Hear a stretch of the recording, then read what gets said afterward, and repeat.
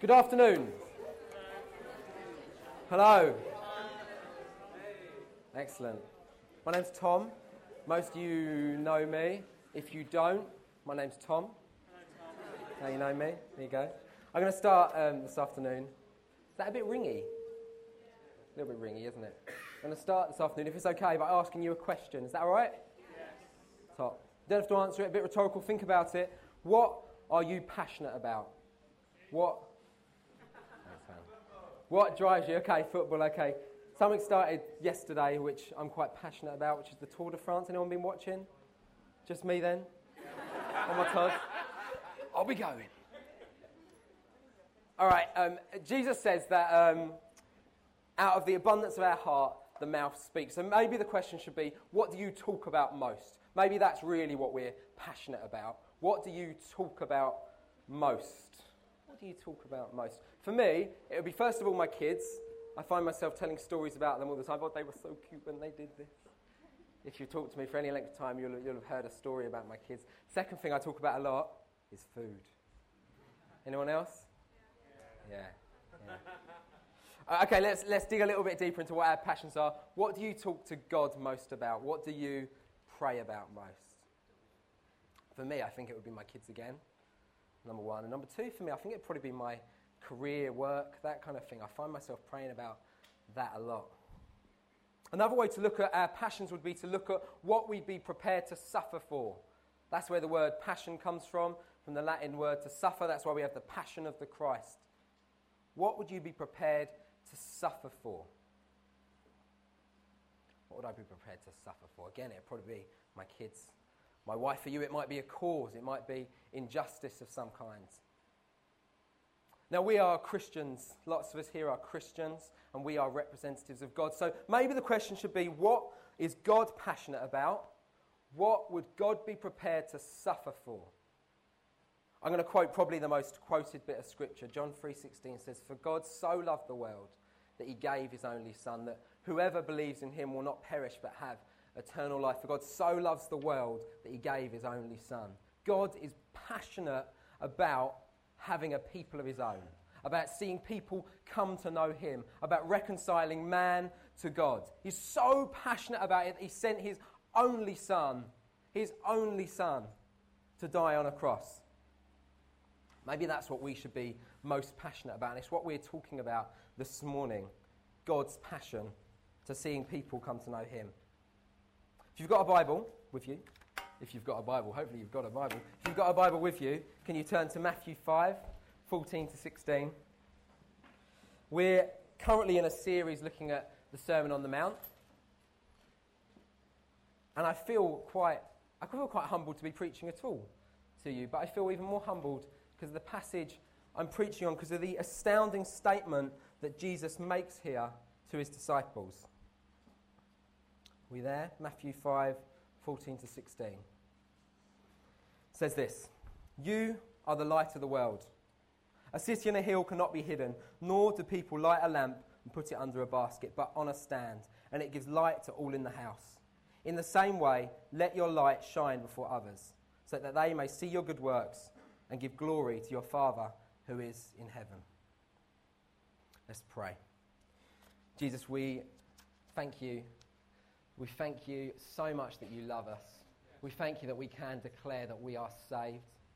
Jesus, we thank you that you call us to mission, Jesus. And we ask this morning, Lord, that you would be with us. Holy Spirit, I ask that you would come and be in my words, that you would come and help us to hear your call, Lord. Jesus, we ask for you, Holy Spirit, to come and be amongst us. Amen.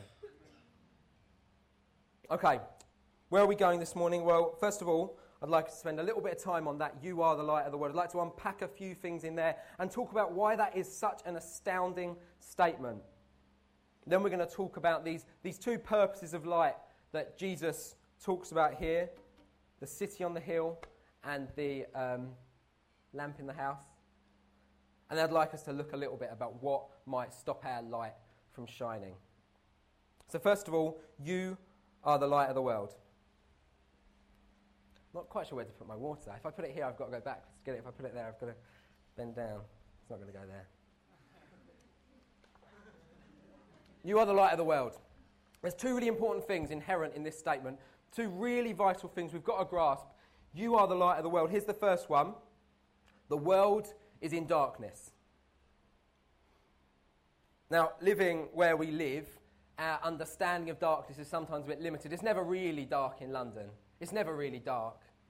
It's never really dark. And it's not the kind of darkness Jesus is talking about. Jesus is talking about the kind of darkness where you can't see your hand in front of your face. If you've lived down a mine, you might... anyone? If you've lived in the country, you might have experienced that kind of darkness. If you lived in a mine, even more so, but I don't think...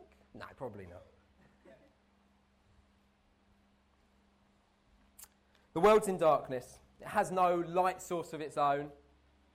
Sin and death rule. Now, I could quote tens of scriptures on that, but I'm going to dip into John a couple of times through here. So I thought I'd start in John. And John 1, 1-5 says, "In the beginning was the Word, and the Word was with God, and the Word was God." That's Jesus. He was in the world, and the world... Oh no, I've skipped a few verses there. He was in the beginning with God. All things were made through him, and without him was not anything made that was made. In him was life, and the life was the light of men. The light shines in the darkness, and the darkness has not overcome it.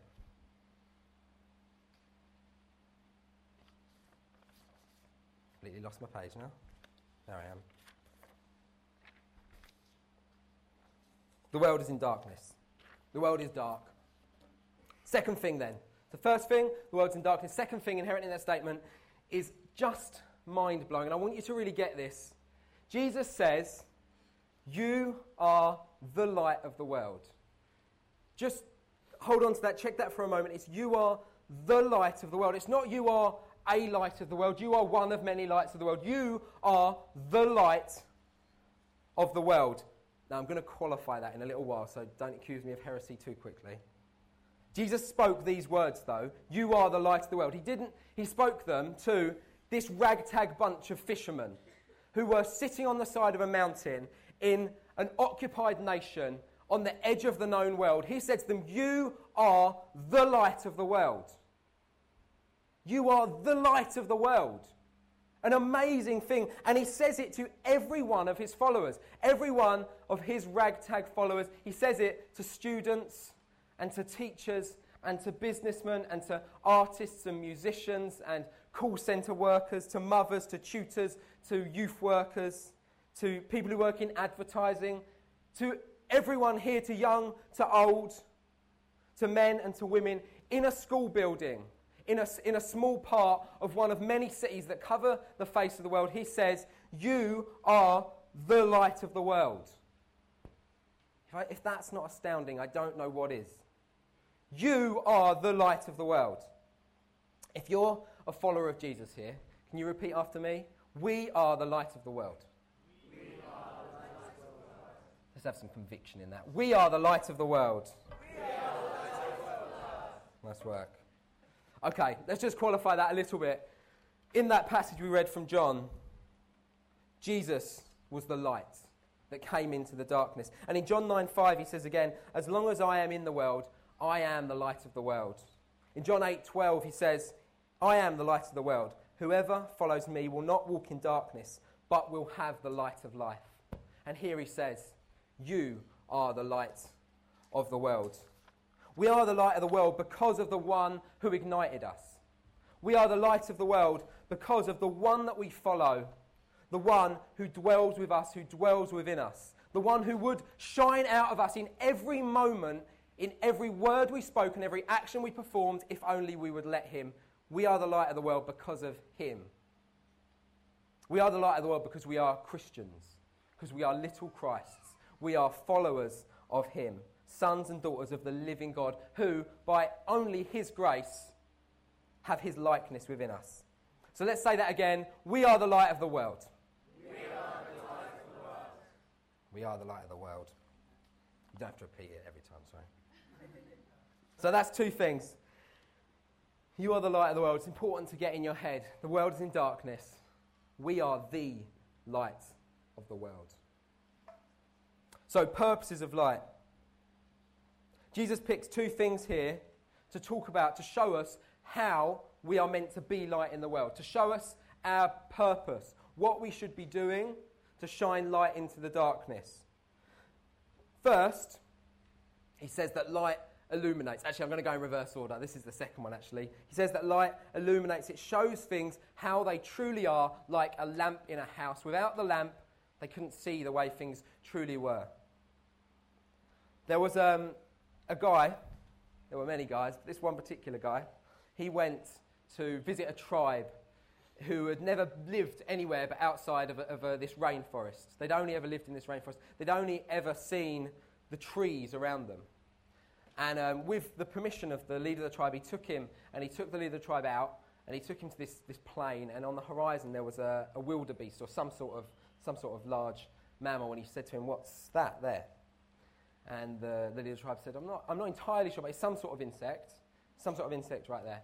And the guy took him up to the wildebeest and showed him this big beast. And obviously the man was astounded. He'd never seen anything that was that far away. He'd never had that experience of perspective.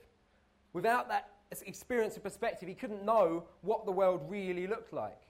Without seeing things that were far away and things that were near, we can't see what the world really looks like. Without the experience of light, people in the world cannot know, one, that they are in darkness, and two, that there is a light. Without the experience of light, they cannot know it.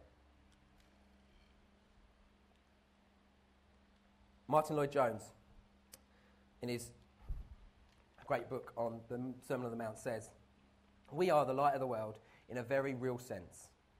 We alone have an adequate explanation of the cause of the state of the world, which, from the personal to the international level, is nothing but man's estrangement from God.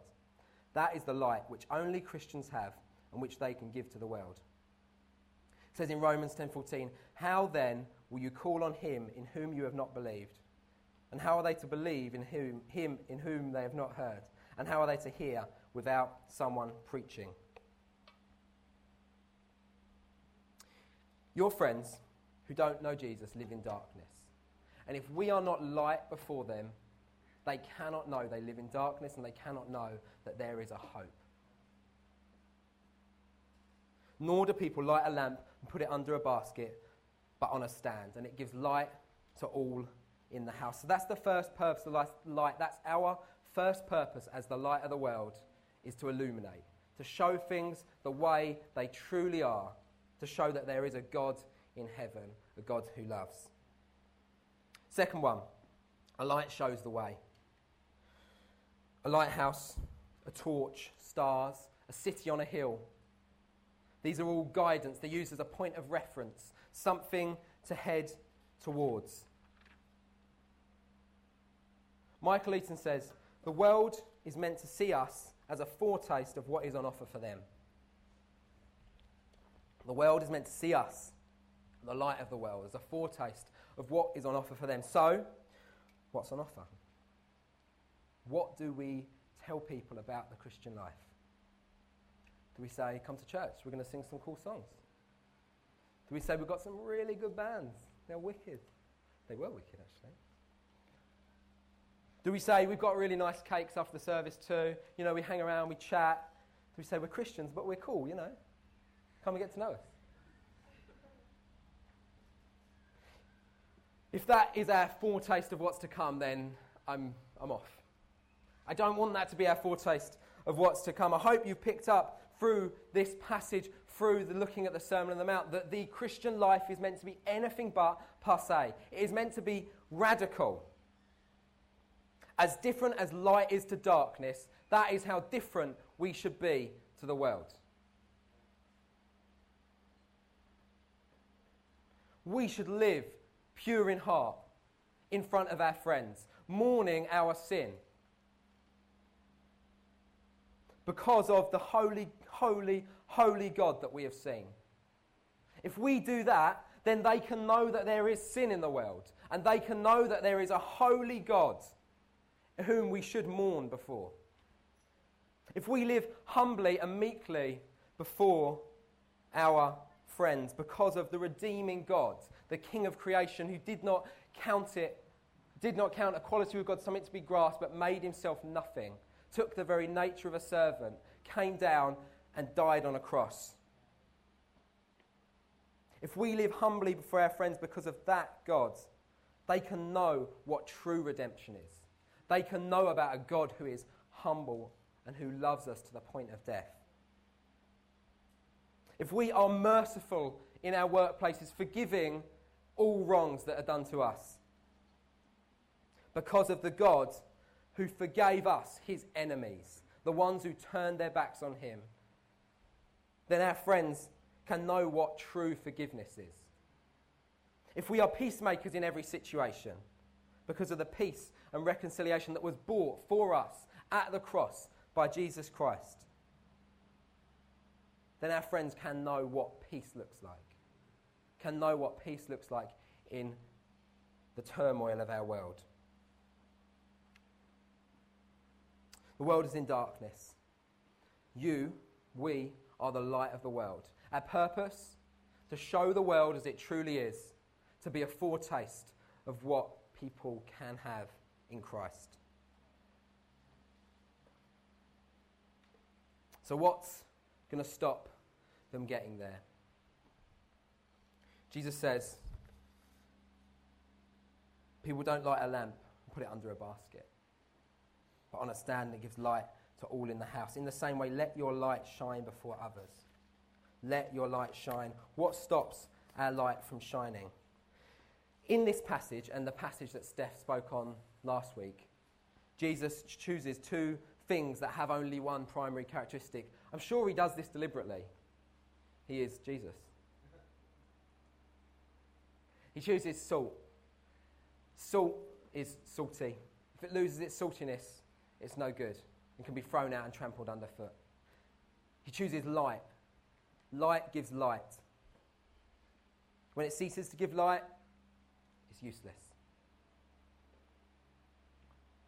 Jesus' point here is that there's nothing quite as useless as a nominal Christian. That is a Christian who takes the name of Christian but doesn't claim the responsibilities, the privileges, the purposes of being a true Christian. But let's look at one who is a true Christian, one who really shines. It's amazing what God says about those.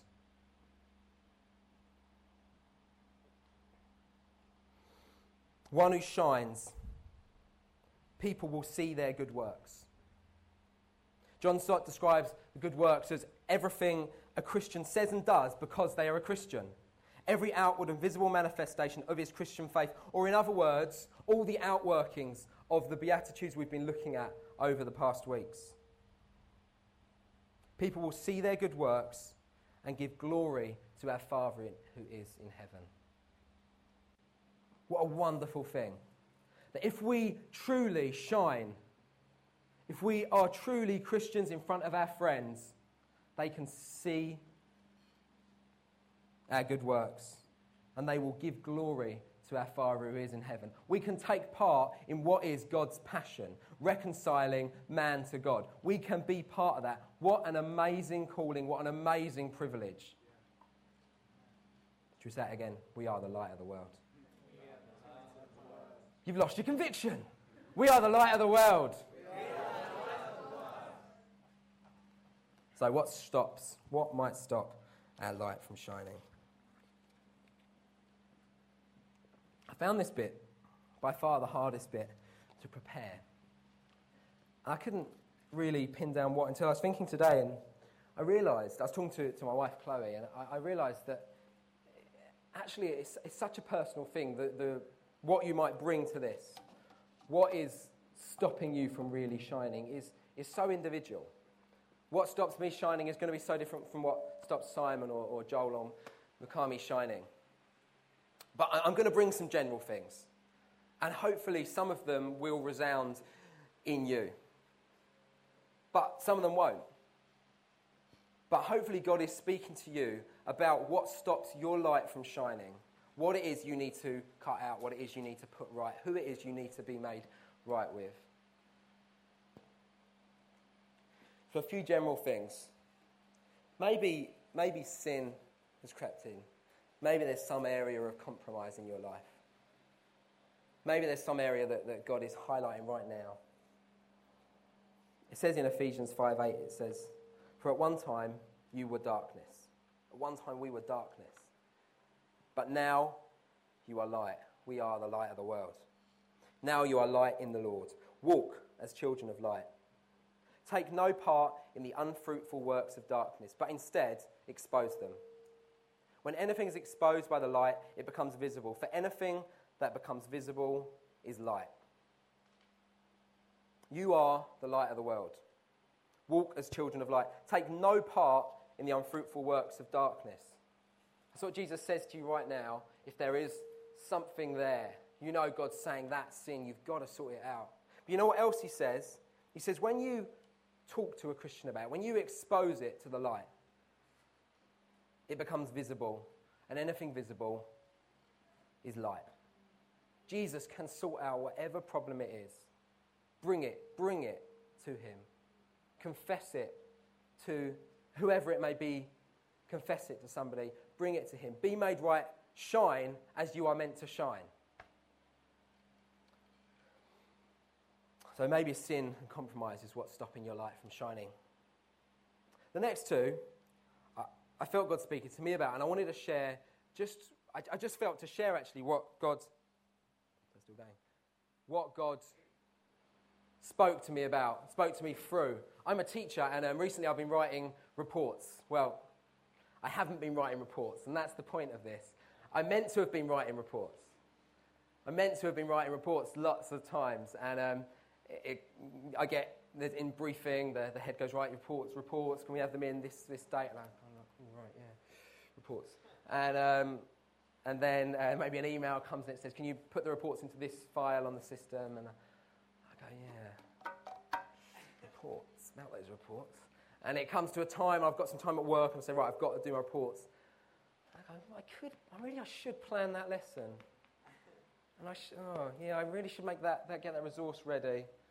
And then I get home from work, and I spend time with my family, and then I've set some time aside at the end of the evening to crack on with those reports, and I turn the computer on and just check the news, just quickly. Better check my emails, better send off that email. And I felt God really talking to me about laziness, first of all. It's about laziness. Maybe that's you. Maybe you're like me. Maybe actually the reason you don't shine is because you're just a bit lazy.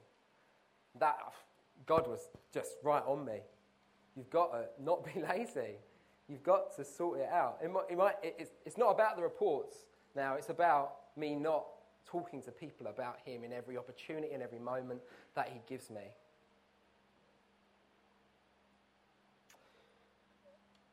God talks to us about this all the time.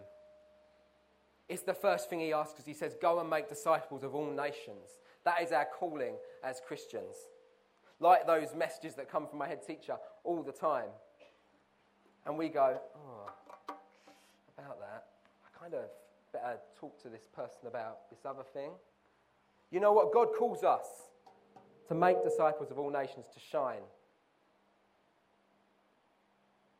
Let's cut that laziness out. If that's you, and you want to talk to me about it, let's talk about it. Let's sort it out. Maybe it's fear. Oh no. Bible. Can I bring your Bible? Thanks. Maybe it's fear that stops you from shining. As at the prayer and warfare evening, I saw this title of the book and I thought, that's wonderful, that's it. This is the title of the book. It says, when man is big and God is small. And you know what that's me as well. Sometimes I see man as so big and God as so small. Man's part in my life becomes so big and God's part so small. And I forget that God is supremely big and man is but dust. Psalm 121 says, I lift my eyes to the hills. Where does my help come? From where does my help come? My help comes from the Lord who made heaven and earth. If that's you, I would encourage you to lift your eyes to him as we worship again this afternoon. Lift your eyes to him. Remember who he is. Remember that our help comes from the God who is King of heaven and earth, the one who made all things, who reigns over all things. our King Jesus. So maybe you're thinking there's a sin I need to deal with, and I'd encourage you to talk to someone about that. Maybe it's laziness and you just grab me or pray with someone else. Let's sort that out. Maybe it's fear. Come to God. Recognise him. Just got two more things before we come and respond. I was talking to Simon this week about this, and I was like, shall I say something about gospel communities? And Simon was like, what? Something like, here's a lampstand for you to sit on. I was like, that's it. That is it. Gospel communities, here's a lampstand for you to sit on. Here is a lampstand for you to just get on. Be in a gospel community. Be in one. They are there for us to shine. Gospel communities, that should be the tagline, right? Gospel communities, here's a lampstand for you to sit on. Second thing, final thing. You might not be a Christian here this afternoon. And you might be thinking, these guys are mad. They think they're the light of the world. What are they talking about? I want you to just rewind. And I want you to hear that he is the light of the world. He, Jesus, our King, is the light of the world. He is the God who made all things. He is the King who made heaven and earth. I'd like you to hear that again, that he didn't count equality with God something to be grasped. He made himself nothing. He took the very nature of a servant. He made us right with him. And we only claim to be the light of the world because of him, because of the one who called us. If you're not a Christian here and you want to know him more, this amazing God that we sing to, that we speak about, that we know, that calls us on a personal level to an amazing mission with him. If you want to know him more, talk to me, talk to somebody, or maybe you want to engage with him. Maybe you want to sing some of these songs and ask him to speak to you. I'm going to invite the band up, wherever they may be. And I'd ask you to consider how you respond. The world is in darkness, but we are the light of the world. Should we say that again? We are the light of the world. We're called to show the world as it truly is, to illuminate it. We are called to guide, to show a way. But we've got to cut these things out that stop our light from shining. I'll ask you to, in whatever way it may be, to respond to Jesus this afternoon. Whether that's to find someone to pray with, whether that's to come to him and know him more. We're going to share bread and wine together and remember our King who died, his body broken, his blood shed, that we may know him and share in his amazing mission. Okay, hand over to Alice. Do come and break bread whenever you're ready. Should we stand? Let's stand.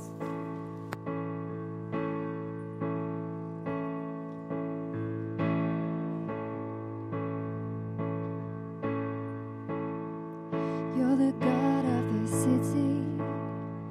You're the King of these people. You're the Lord of this nation.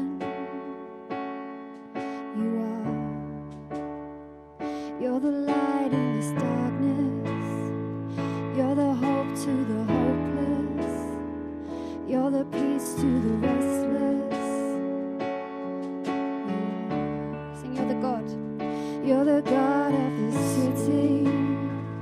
You're the King of these people. You're the Lord of this nation. You're the light in this darkness. You're the hope to the hopeless. You're the peace to the restless. You are. There is no one like our God. There is no one like our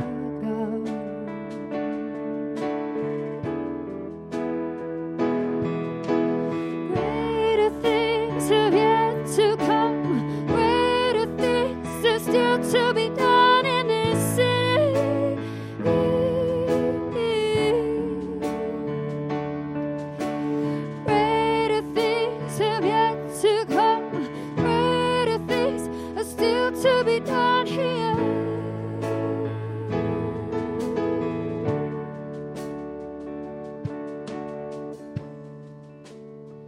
You're the God of this city. You're the King of these people. You're the Lord of this nation. You are. And you're the light in this darkness. You're the hope to the hopeless. You're the peace to the restless. Yes. And you're the God of this city. You're the God of this city. You're the King of these people. You're the Lord of this nation. You are. You're the light in this darkness. You're the hope to the hopeless. You're the peace to the restless. You are. There is no one like our God. There is no one like our God.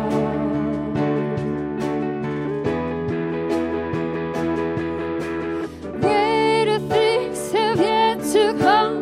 Greater things are still to be done in this city.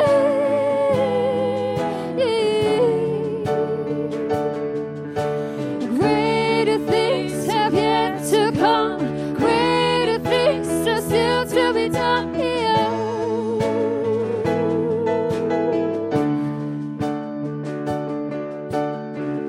Just wanted to bring one last thing, really. I just felt God just saying to me to bring the end of that story about reports. Obviously, I got the reports done, but I had to send an email to my head and say, listen, I'm sorry. I should have probably spoken to her in person, but I sent an email to the head saying, listen, I'm sorry, they're not going to be in on time, and I'll get them to you here. This is what I'll do to make it right. And I just felt God wanted to encourage you now to say, you can just come to me and say, I know I've been lazy, or I know I've been fearful, or I know there's this sin, but I want to put it right. Let's make it right. So I'd encourage you as we sing that you would make that move if you need to. Find someone to pray with, find someone to talk to. Come and break bread and wine if you just want to come and meet with God some more. Jesus, we thank you that you call us to mission. Lord, we thank you. It is an amazing privilege to be called to be on mission with you, the King of all things. Jesus, and we say you are the light of the world. You are it, Jesus. Lord, we want to be on mission with you. Jesus, Holy Spirit, come and equip us. Lord, we love you. Amen. Greater things have yet to come. Greater things are still to be done in this city.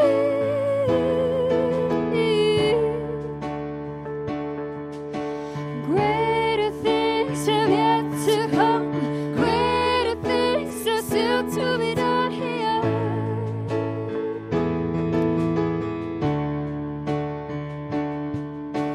Greater things have yet to come. Greater things are still to be done in this city.